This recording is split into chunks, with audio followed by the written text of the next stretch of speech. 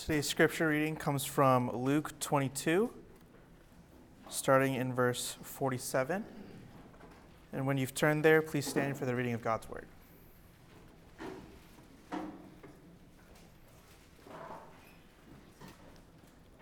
While he was still speaking, there came a crowd, and the man called Judas, one of the 12, was leading them. He drew near to Jesus to kiss him. But Jesus said to him, "Judas, would you betray the Son of Man with a kiss?"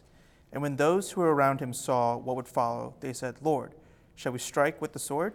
And one of them struck the servant of the high priest and cut off his right ear. But Jesus said, "No more of this." And he touched his ear and healed him. Then Jesus said to the chief priests and officers of the temple and elders who has come out against him, "Have you come out as against a robber with swords and clubs? When I was with you day after day in the temple, you did not lay hands on me, but this is your hour and the power of darkness." This is the word of the Lord. Well, as we continue our study in the Gospel of Luke, no doubt you already know some of the main themes that have been coming up, and you even recognize them as we read these scriptures week after week, how these themes echo and they repeat themselves. And we'll touch on a number of those themes we've touched on earlier in the Gospel of Luke tonight. Because Luke, like all the Gospels, are written to teach us not just things that happened historically, but things that we are to believe in light of historical events.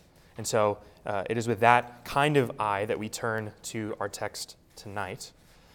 And the text tonight is all about the kind of comfort that results from understanding the providence of God. You recognize this in Jesus, how he is certainly at peace with what is unfolding in front of him. You will recognize the lack of this with the disciples in terms of what's folding in front of them.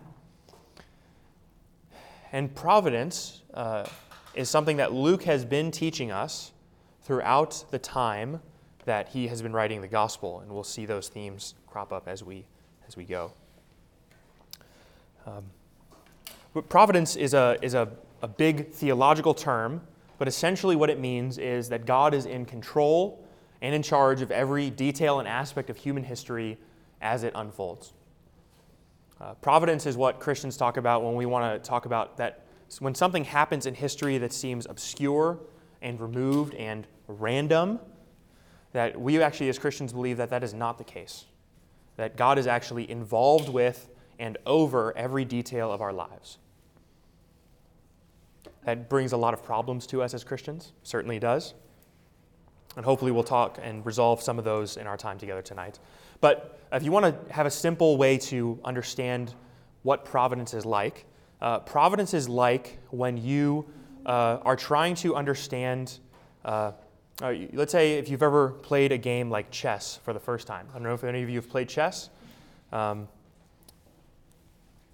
If you've never played chess, you can think about checkers during this time. But when I was growing up, I would play chess with my dad. He was the one who taught me how to play chess, and I can't remember when I first started, but I didn't even really know the name of the pieces. I just knew kind of how they moved, because that's, he would just sit down, he would show me how they moved, and I would play with him at night, maybe like a couple times a week.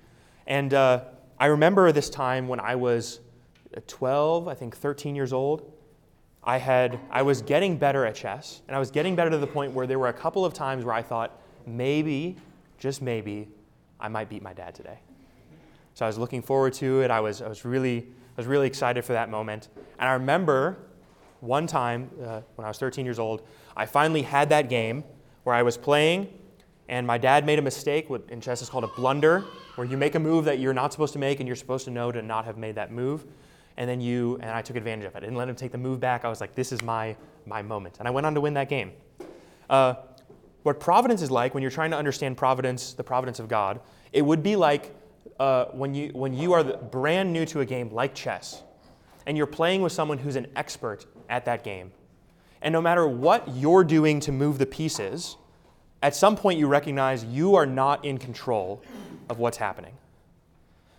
You're playing the game, you are volitionally acting and reacting to things as they're unfolding, but there's another player in the game who's bigger and stronger and more powerful than you are, who can see deeper into the game than you can, who can anticipate more than you can, and who is over this game in a way that you cannot be.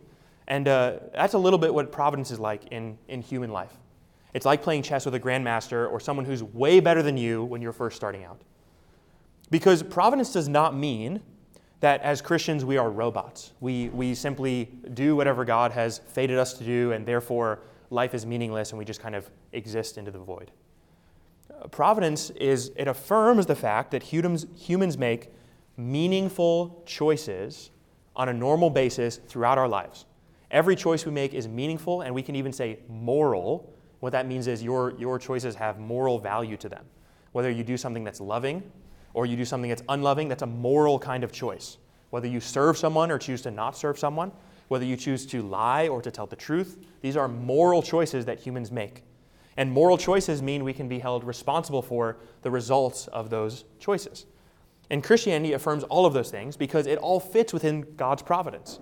Humans make meaningful choices, and in all of the choices that we make, all of our meaningful choices, God is operating at a sovereign level over all of it in such a way that His purposes come about.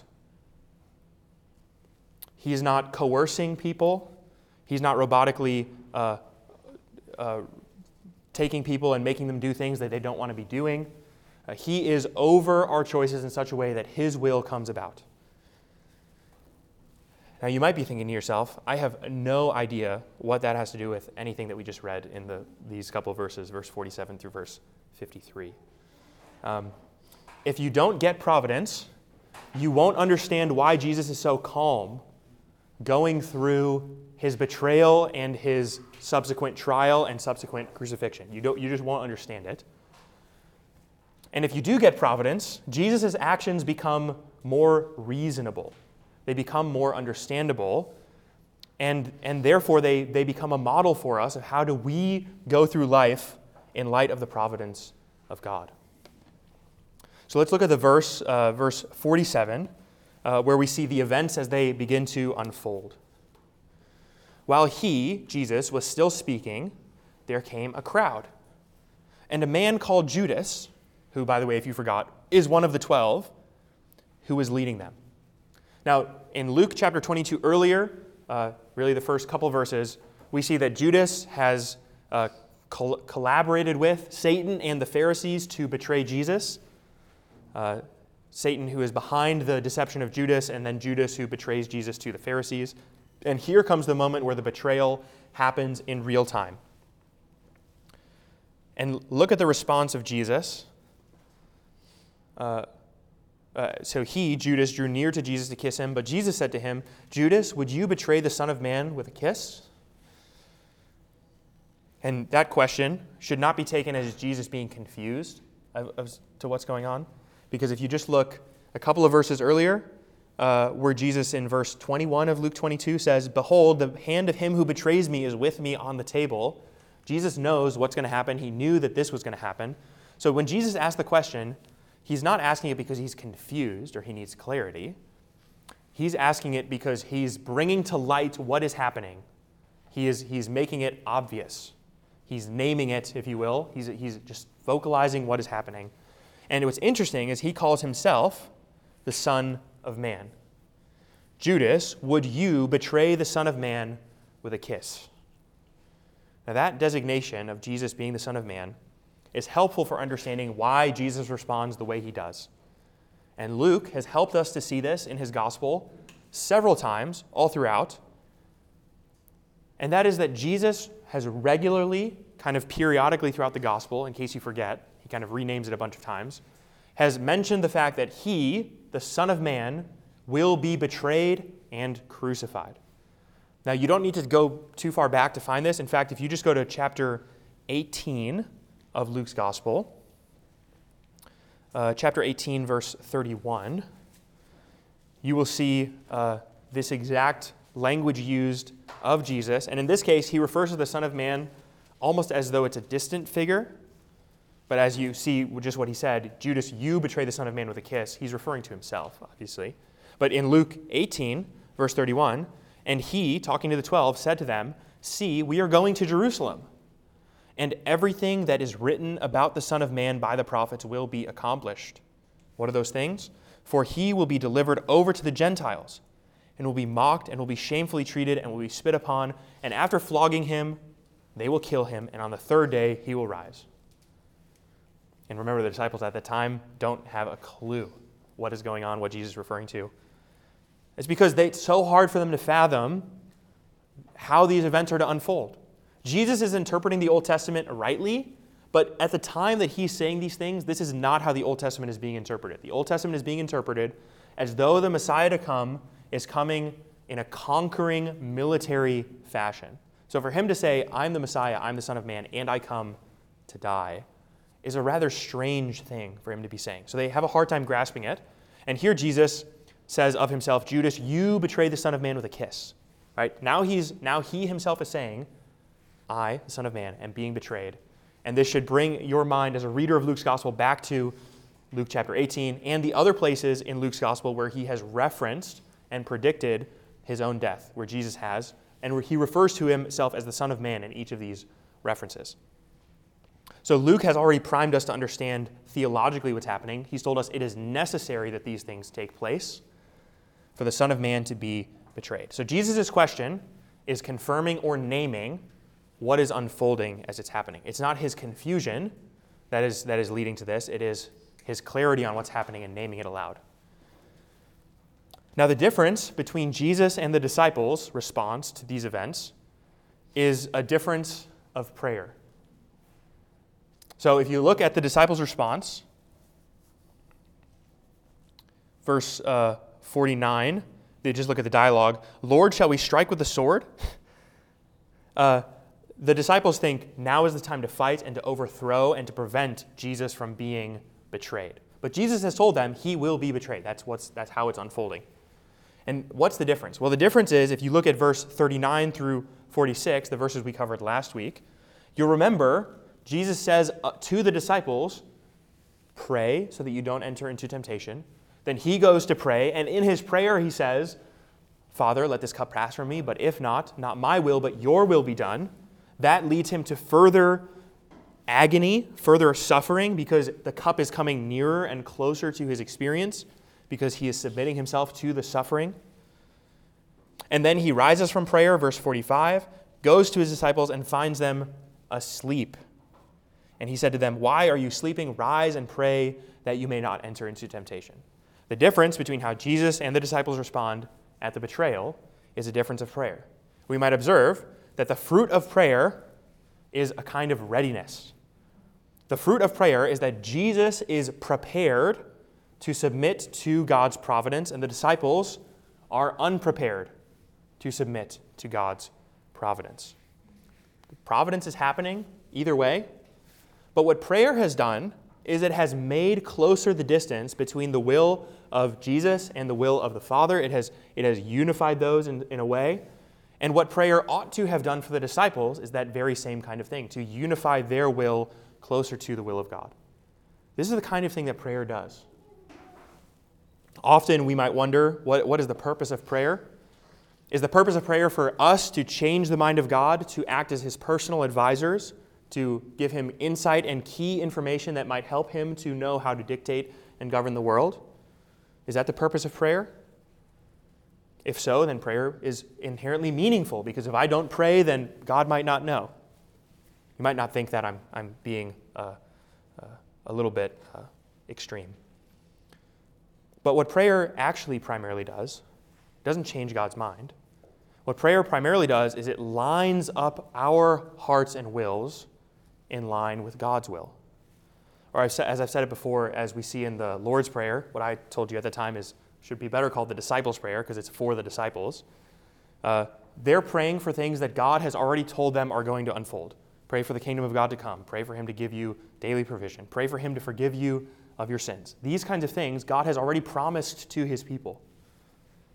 And so we pray for them because God has promised them to us. So what does prayer do in that case? Prayer brings our wills closer to and in line with and in submission to the will of God in a way that not praying would not have prepared us for. What prayer does primarily is it gets our soul to rightly view the world's events in light of the throne room of God. What prayer primarily does, it gets our hearts and souls to look rightly at the world and see it rightly in light of what God has accomplished. This is in line with Jeremiah. This is in line with David. This is in line with Daniel as he prays. In all of these instances, the prayers of these saints are not seeking to change the mind of God or to coerce the mind of God into things that he does not want to do, but rather to help them to understand reality in light of God's sovereign activity in the world. God was planning to save Sodom and Gomorrah either way, or he was planning to save Lot either way. Abraham's intervention simply is the means by which that providence happens. Similarly, when Daniel prays for God to bring clarity to him and forgiveness to the Israelite people for their sins in Daniel chapter 9, God is not being coerced against his will to try to forgive Israel. God is the one who's giving Daniel the visions that show how Israel is to be redeemed, and he's helping Daniel to understand those visions as well. So what prayer is not doing is changing God's mind. What prayer is doing is it's changing your mind and your heart to line up better with the will of God. I would say that one of the things that prayer does for us Christians is it connects our head and our heart. It takes the doctrine that we know to be true up here and that we struggle to live out there, and it connects them closer. Prayer is a powerful tool for us to submit our own will to the will of what we know we ought to do. So God tells us we ought to obey, and the mistake we can make is we think, therefore, I must willpower obey God. Actually, God says obey, and then he says pray. And what prayer does is it helps us to love the obedience which we render to God. It helps us to want the things which he commands us to do. Prayer connects our heads and our hearts. Prayer is the thing that helps us to take obscure doctrines like the providence of God and experience them in a daily reality in a way that is actually meaningful. So that the coworker who's mean to you at work is not some suffering that you're enduring just because you live in a world, but it's actually a means by which God is sanctifying you maybe, a means by which God is giving you an opportunity to be merciful and kind and loving. It is seen in light of God's providence in a different way when you pray. Prayer helps us to see things rightly. It helps us to experience the world in a more true way in line with the throne of God. This is even true, for instance, in the book of Revelation. What happens to John in his visions in the Revelation, as he's praying in the Spirit on the Lord's day, and he sees reality as it is, the Lamb enthroned, not Caesar. He sees God victorious, not Rome or any other empire. He sees reality as it actually is in his visions. Prayer does a very similar kind of thing to us as Christians. It helps us to see reality as it actually is. And it helps us, not by willpower and discipline, but by prayer, to obey God's commands. I wonder if you consider the kinds of sins you struggle with on a regular basis, and you think about how often our solutions to those sin problems in our life is we think, I need better habits, I need maybe to get up earlier, I need more discipline, I need more resolve, I need more whatever it may be to motivate me and to juice me up to obey or to be a holier Christian or whatever it may be. And often we don't think about prayer as a tool in our toolkit to help us love and obey God from a joyful kind of posture. Consider the command that Jesus has to obey, to pray to his disciples. He tells them twice to pray not to enter into temptation, because prayer would really have helped them in the hour of the betrayal to see the betrayal rightly, in a way that prayer does help Jesus to see the betrayal rightly. Jesus, who is praying, even though he knows what's going to unfold, why does he pray? He prays to more accurately be in line with the will of the Father. What prayer does for Jesus is it lines his will, his human will, up with the will of the divine Godhead. And it would have helped the disciples to do the same kind of thing. That's the fruit of prayer, is that it prepares us for enduring suffering, pain, whatever it may be in life. Jesus is prepared in a way that the disciples are not prepared. That much is very clear from the betrayal account. So, we see prayer then as a tool for understanding and seeing the providence of God. Prayer helps us to do that. And now we see also what happens when we rightly understand the providence of God. It becomes a comfort to us as it was a comfort to Jesus. So consider, for instance, if you allow me to skip over a couple verses, I'll return back to them. But go to verse 52 of the text. Then Jesus said to the chief priests and to the officers of the temple and the elders who had come out against him, "Have you come out against a robber, as with swords and with clubs? When I was with you day after day in the temple, you did not lay hands on me. But," what does he conclude? "This is your hour and the power of darkness." He knows what's happening. He's not in denial about what's going on. He knows what's happening, and yet he's able to rightly submit himself to the events as they unfold. Because through prayer, he's able to get a grip and a right understanding of providence. He's able to see and read the events rightly as they're unfolding. So then, the doctrine of God's providence is a tool for us to have comfort in terms of experiencing life, not a tool for us to debate about. Often, when you think about the providence of God, the sovereignty of God, as it's often otherwise termed, you think about the debates around like Calvinism, Arminianism, and things like that. In fact, if you've ever met a Christian who's newly inducted into understanding something like the providence or the sovereignty of God, it has this kind of like all roads lead to Rome effect, where no matter what you're talking about or experiencing or what text of Scripture you're in, all roads lead back to the sovereignty of God in some way, shape, or form. And it's not wrong to see Scripture in terms of the sovereignty of God, but the sovereignty of God, the providence of God in Scripture, is most clearly emphasized in the text where it is a comfort to the people of God. So if you consider, for example, in the Old Testament, the providence of God from the text of Genesis, where Joseph is betrayed by his brothers, thrown in prison, he's freed from prison, he's thrown back in prison. He's suffering that whole time, being abandoned, and yet his understanding of the providence of God gets him through, such that at the end of Genesis chapter 50, Joseph can say, "What you were intending for evil, God was intending for good." So what is providence for Joseph? It's not something he's having a debate about with his brothers. It's something he's saying, this was a comfort to me in my imprisonment, that God was in control of this whole thing, even while evil was being sought out against me. This is the exact kind of thing that happens with Daniel when he submits himself to be thrown into the lion's den. Those wise men who wanted to get rid of Daniel, seeking and scheming against Daniel, what does Daniel do? He submits himself to the providence of God and simply entrusts himself to things as they unfold. Same thing with Shadrach, Meshach, and Abednego when they do the same thing just a couple chapters earlier in the fiery furnace account. The providence of God is a comfort to the people of God as they experience suffering and life in this world. And that's because it's supposed to do that. It's supposed to be a comfort to us. In fact, the doctrine of God's providence, what you see here Jesus walking out in the text, is something that is intended for us primarily in the moments where we most are tempted to think this world is chaotic, this world is broken, what hope is there in this world? And in comes the doctrine of God's providence to say, actually, God's in control of this too, and is working it out for your good, whether you see it or know it or not.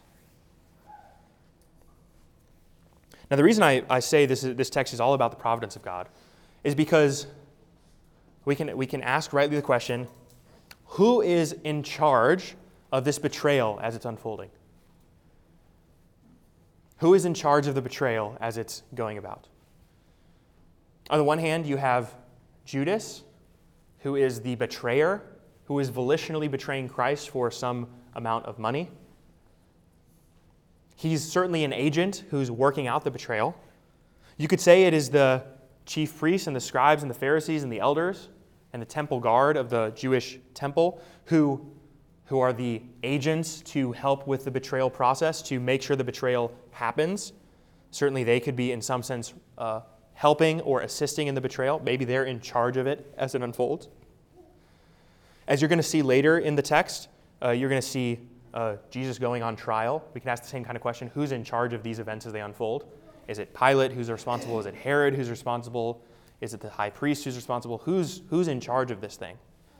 And it's very easy. Imagine you're a disciple and you're watching these things unfold. It's very easy to conclude that Jesus has lost control.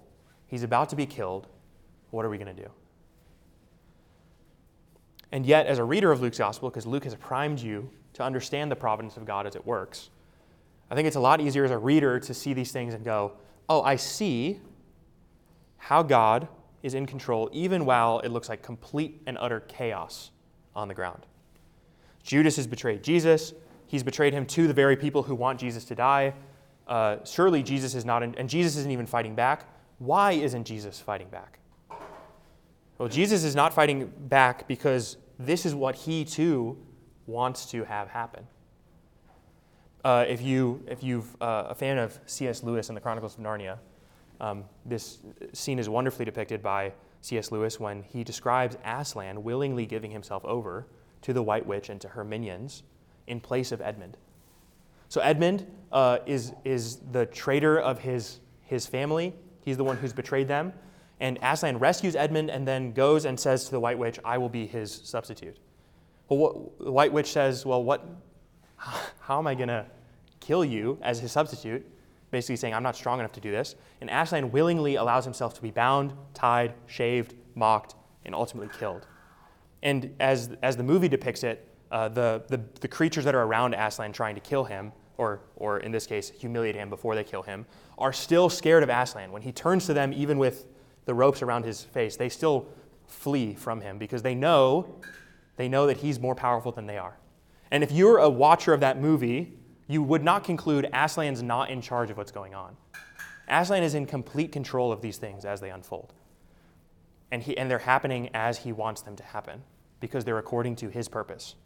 But if you're the children, you're thinking, Aslan's dead, what are we going to do? What are we going to do now that Aslan's dead, right? But Aslan's in control the whole time. Jesus is in control of this betrayal the whole entire time. And that gives comfort, or it should have given comfort to the disciples. Remember, he's warned them about this a couple of times. And it certainly gives a kind of poise and carefulness to Jesus as he engages with the scribes and the chief priests and the Pharisees. Notice the people who come against him. This is in verse 52. He's speaking to the chief priests, to the officers of the temple, and to the elders of the people. So basically all of the officials that could be official in Judaism have come out against Jesus to get him in the betrayal. And he speaks to all of them and basically says, yeah, I know this is going to happen. This is your hour, the hour of darkness. And what's implied there is your hour now, and hint, hint, as Luke will tell us later, their hour does not last forever. Jesus is totally comfortable with these events as they're unfolding. That's because he's leaning here on the providence of God as it plays out. The point is, while Judas is seeking to betray Jesus and thinking he is doing something that might be against what Jesus wants, certainly it's against what the other 11 disciples want, Judas is actually doing the exact thing that God would have him do in providence. There's another example of this. This comes from Lord of the Rings, which is my favorite fantasy series of all time, where in the third book, people are commenting, they're talking with Gandalf about how Gollum has linked up with Frodo and Sam on their trip into Mordor. And they're wondering, will Frodo and Sam be able to complete the mission now that Gollum is with them? Perhaps that's bad news, because they've just found it out. And Gandalf says something striking about providence. He says, let us remember that a traitor may betray himself and do good that he does not intend to do. What he's commenting about is that Gollum might, with all his will and might, try to betray the fellowship. And yet, there's this providence surrounding the Lord of the Rings universe in which Gandalf and Faramir and others entrust themselves to the outworking of. And they basically say, perhaps he might try to betray them, but perhaps he does something that he does not intend to do. And here we see Judas certainly is betraying Jesus and also doing something he does not intend to do, priming Jesus in the exact position where Jesus can atone for the sins of the world. It's quite striking. Judas seeking to thwart the mission of Jesus on earth and being the very tool by which that mission is accomplished. As I said with Joseph and the example there, his brothers betray him thinking we're getting rid of Joseph, not knowing that they need Joseph to survive the famine, which is coming a generation later for them. And Joseph being the tool which causes Israel to survive that very famine, them doing something against their own will, betraying someone who will ultimately accomplish the very purpose of God in that one's life. As one preacher puts it, this Dale Ralph Davis, he says, "Oh, he will be arrested all right," speaking of Jesus, "but here in the garden, he is in control." So he's being arrested, he's being given over to these temple guards, but make no mistake about it, Jesus is the one who's in control of the events as they unfold. The misunderstanding of this comes from the disciples trying to fight back with the swords that they had acquired earlier when Jesus is speaking to them about getting ready and preparing for after the crucifixion. In verse 38 of Luke 22, remember they say to him, "Look, Lord, we have here 2 swords." And he says to them, "Okay, fine." And then here they have those 2 swords. And in verse 49, they say, and when those who were around him, the disciples, saw what would follow, they said, "Lord, shall we strike with the sword?" And one of them, it's Peter. He's the one, I think John is the gospel that exposes him. All the other gospels say one of them struck with the sword, and John's like, it was Peter. Peter did it. One of them struck the servant of the high priest and cut off his ear. And Jesus says, "No more of this." So Jesus is saying, don't intervene. This is what is supposed to happen. And he touched the ear and healed him. So he heals the very person who's here arresting and betraying him. It's striking. One of the things that we have to observe is the thing that the elders are trying to do is they're trying to accuse Jesus of being a military rebel against Rome. That's going to be their prosecution in the trial that they're about to unfold. And so Jesus saying to the disciples, don't fight back with swords, in part is wise because if they do fight back with swords, there's example A of what the chief priests are accusing him of. Right? So when Peter does this, Peter in some sense puts in jeopardy the innocence, not truly the innocence, but in the visual world, the innocence of Jesus for being a rebel. Peter threatens that. What Jesus does immediately in response is heal the person who Peter's just struck and says, no. So he, as the leader of these people, says, do not fight. He heals the person who's been injured, and in doing so, he's going to make the rest of their trial really hard to put together because it's hard to accuse someone of being the inciter of rebellion when they're the only one in their group who said don't fight, and then they healed the one who was attacked. So Jesus is clearing himself on all charges in these actions. And he's doing what God's hand has predestined to take place. Several times, as I said already in Luke's gospel, Jesus says, the Son of Man will be betrayed, he will be killed, he will be mocked and beaten, and be betrayed into the hands of the Gentiles. This is not news to Jesus. And yet it is difficult now because here's the heightened moment where it's being walked out. And this brings to us a question. Obviously, in this case, it's easy for us to see, okay, Jesus entrusting himself to the providence of God here. Certainly, he's walking this out. Certainly, the disciples are not picking up on that. You're going to see they scatter during the night. Peter will, as we'll talk about next week, denies Jesus. They're in total disarray because they're failing to see it as part of the plan of God. They think the jig is up. This is not going well. And we can very naturally ask ourselves a question, how are we to understand the providence of God in real time as it's unfolding? You know, it's easier to look back and see, oh, I see how the providence of God is working out over there. It's a lot easier also for us to conclude false things about the providence of God. One false thing would be to say God is not in control of X situation because I can't reconcile how it would fit into God's wisdom and plan. You can see the disciples as the chief example of this, where they think Jesus may not be in control of this betrayal right now. We should fight. So they conclude falsely God's not in control because of the fact that it's happening against their will or seemingly against the will of God, contrary to his plans. But you can play that out today in your own life. Let's say you experience, there's many of you who work in the healthcare field who might know patients who are suffering immensely from sickness and from the effects bodily of the curse of sin in this world. You see that on a regular basis. Some of you work as teachers or with children who are in very broken situations, home lives, whatever situation they may be in. And you can think to yourself, man, I just cannot see how God could be on the hook for this. How is he working out good when this situation is manifestly bad all the way around? The wrong conclusion to think would be to say, because I can't draw the dots about how God's providence is at work, I must conclude that God is not providentially in control in this situation. That would be like if you were a teacher, you might have had this experience. I certainly did. I was showing my students how to do density equations one day in the classroom, which is density is mass divided by volume. Very simple 3-variable equation. And I remember I had given like the second example problem, and I finished it, and I was going to show a third problem. And one of the students said to me, I am not understanding what's going on.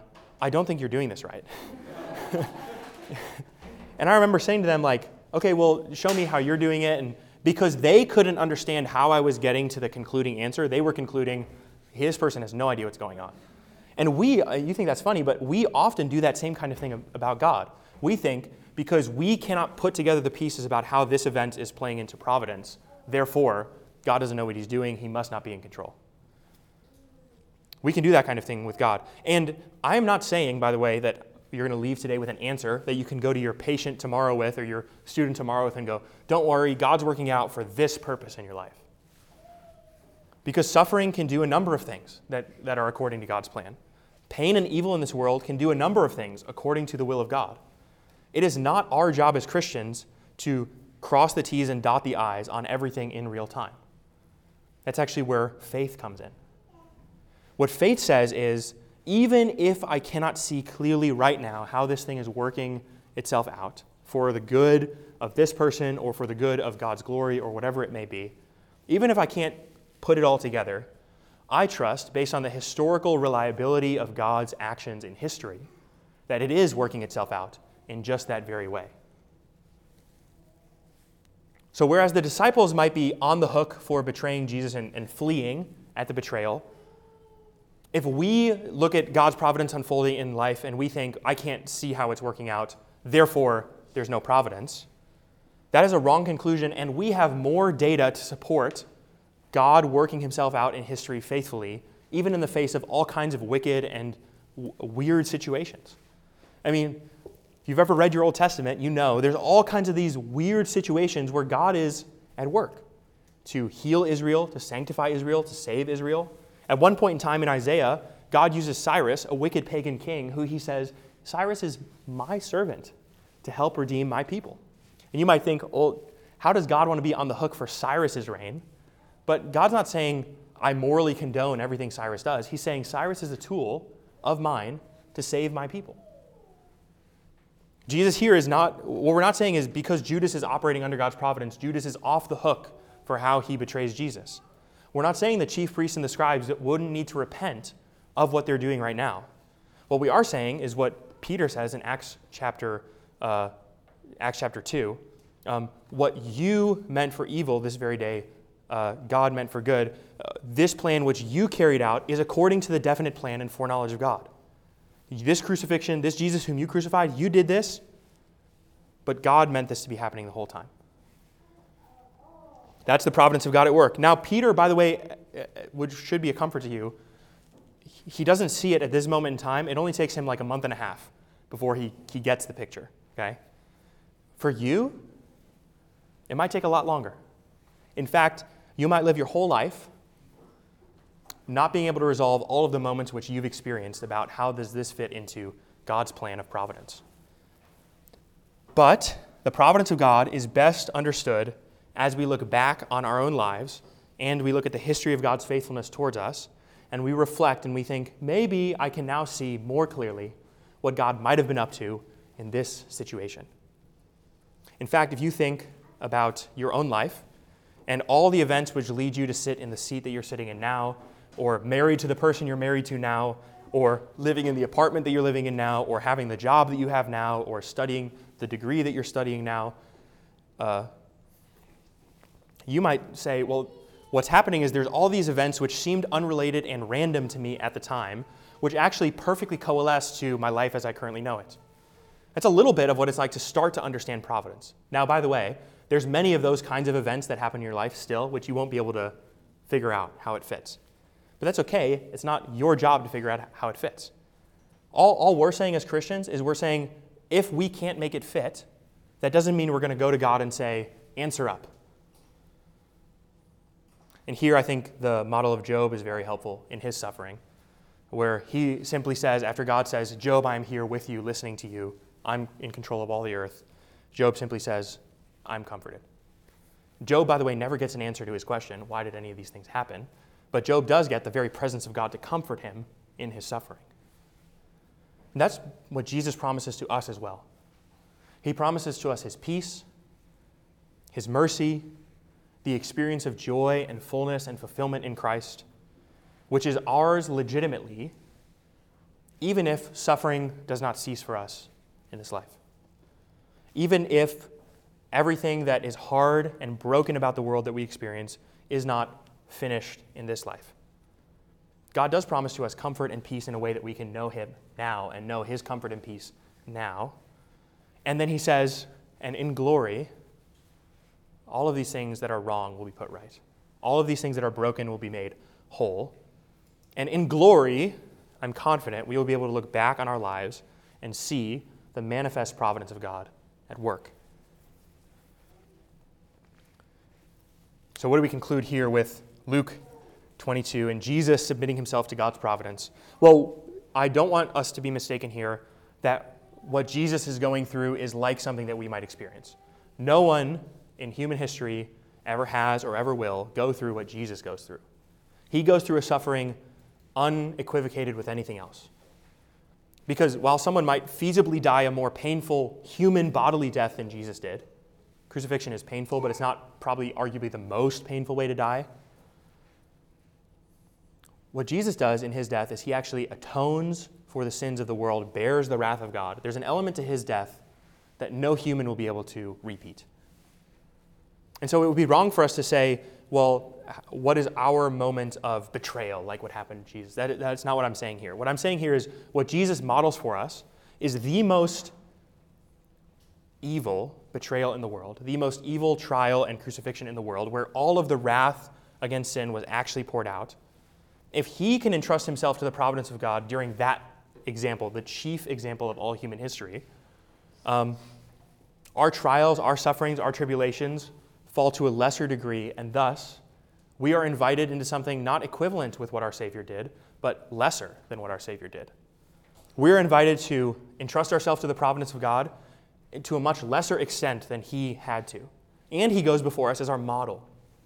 So that when you suffer, your suffering is joined with the fact that your Savior also suffered. Your brokenness that you experience in this world is joined with the fact that he suffered more gravely than you have suffered in his own brokenness and atoning for sin. So it gives us a kind of confidence. Not that we are to repeat what he did, but we are to emulate and model the example that he sets before us. And also, the other piece of this is that this critical moment in redemptive history, the betrayal of Jesus, what it accomplishes and proves at the other side of the resurrection is something that just kind of gives this wave of confidence to the early church. This wave of confidence that, yeah, actually, I can die and death isn't the end.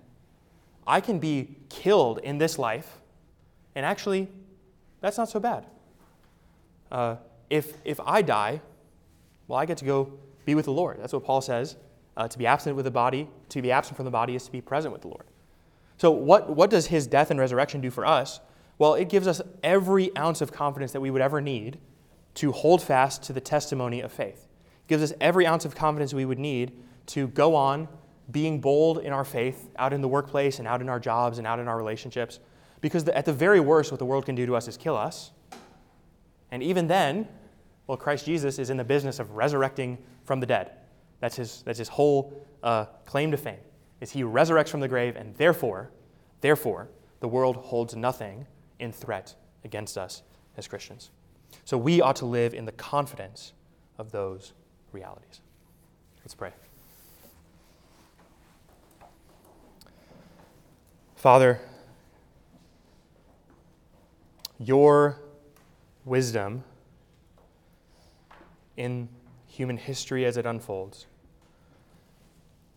is just beyond our ability to grasp. And yet you have been pleased to give us small pictures to give to us comfort in our affliction. Lord, I pray that as we consider our own sin, our own shortcomings, our own brokenness that we experience in this world, the brokenness of others that we experience in this world, Lord, would you, by your grace, help us to see those events in light of the more sure reality of your reign upon the throne, your having put sin to death, and your working all things out for our good. Lord, what boldness that would give us as we walk tomorrow into our weeks, as we go from this moment now and we sing praises to your name. Lord, what a joy it would be for us to know that the sin and the affliction and the suffering and the pain which we currently endure is actually all part of your plan to make us holy, to sanctify us, and Lord, that it's actually for our good. What a powerful idea that would be, to help us to live and obey and worship you rightly. Lord, would you help us to connect that idea into our hearts? Would you help us to take that obscure concept and have that actually affect how we view our lives on the ground as we know it? That we would know your peace and your goodness. Lord, I pray that we all would know your peace and your goodness. Amen.